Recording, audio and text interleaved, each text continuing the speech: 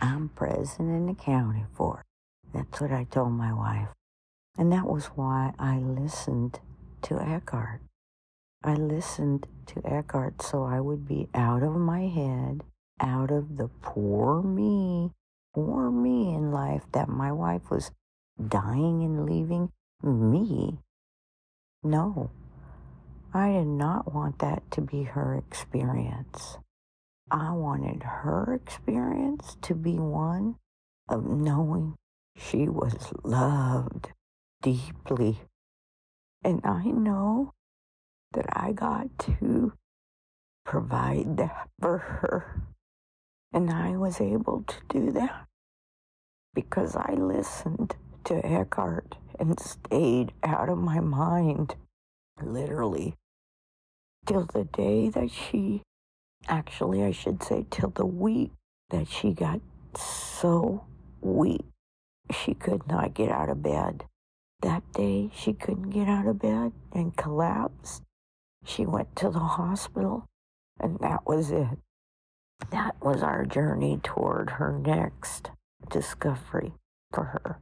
And knowing that I was able to do that for her, even though I was moving through many spaces, you guys can get that, because that's what it feels like in life. We're experiencing grief and death on an ongoing basis daily if you're listening to what Eckhart's sharing.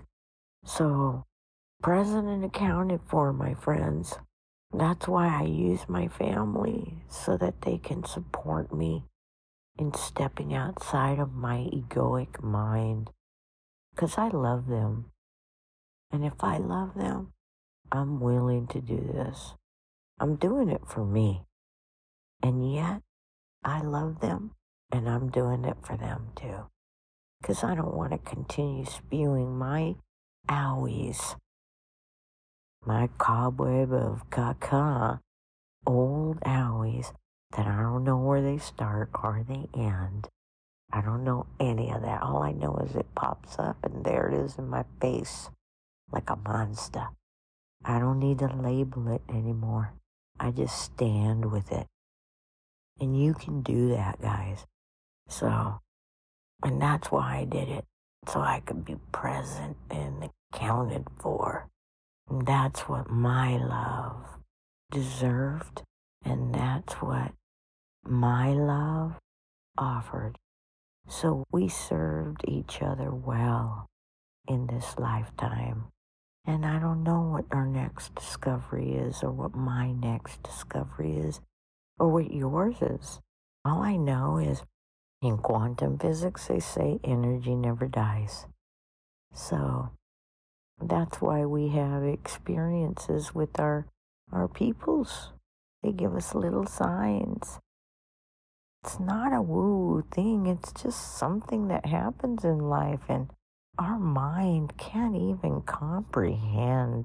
And especially if we're in the judgment, if we're not in the experience of our life, then we're going to sit there and judge and assess and be in fear.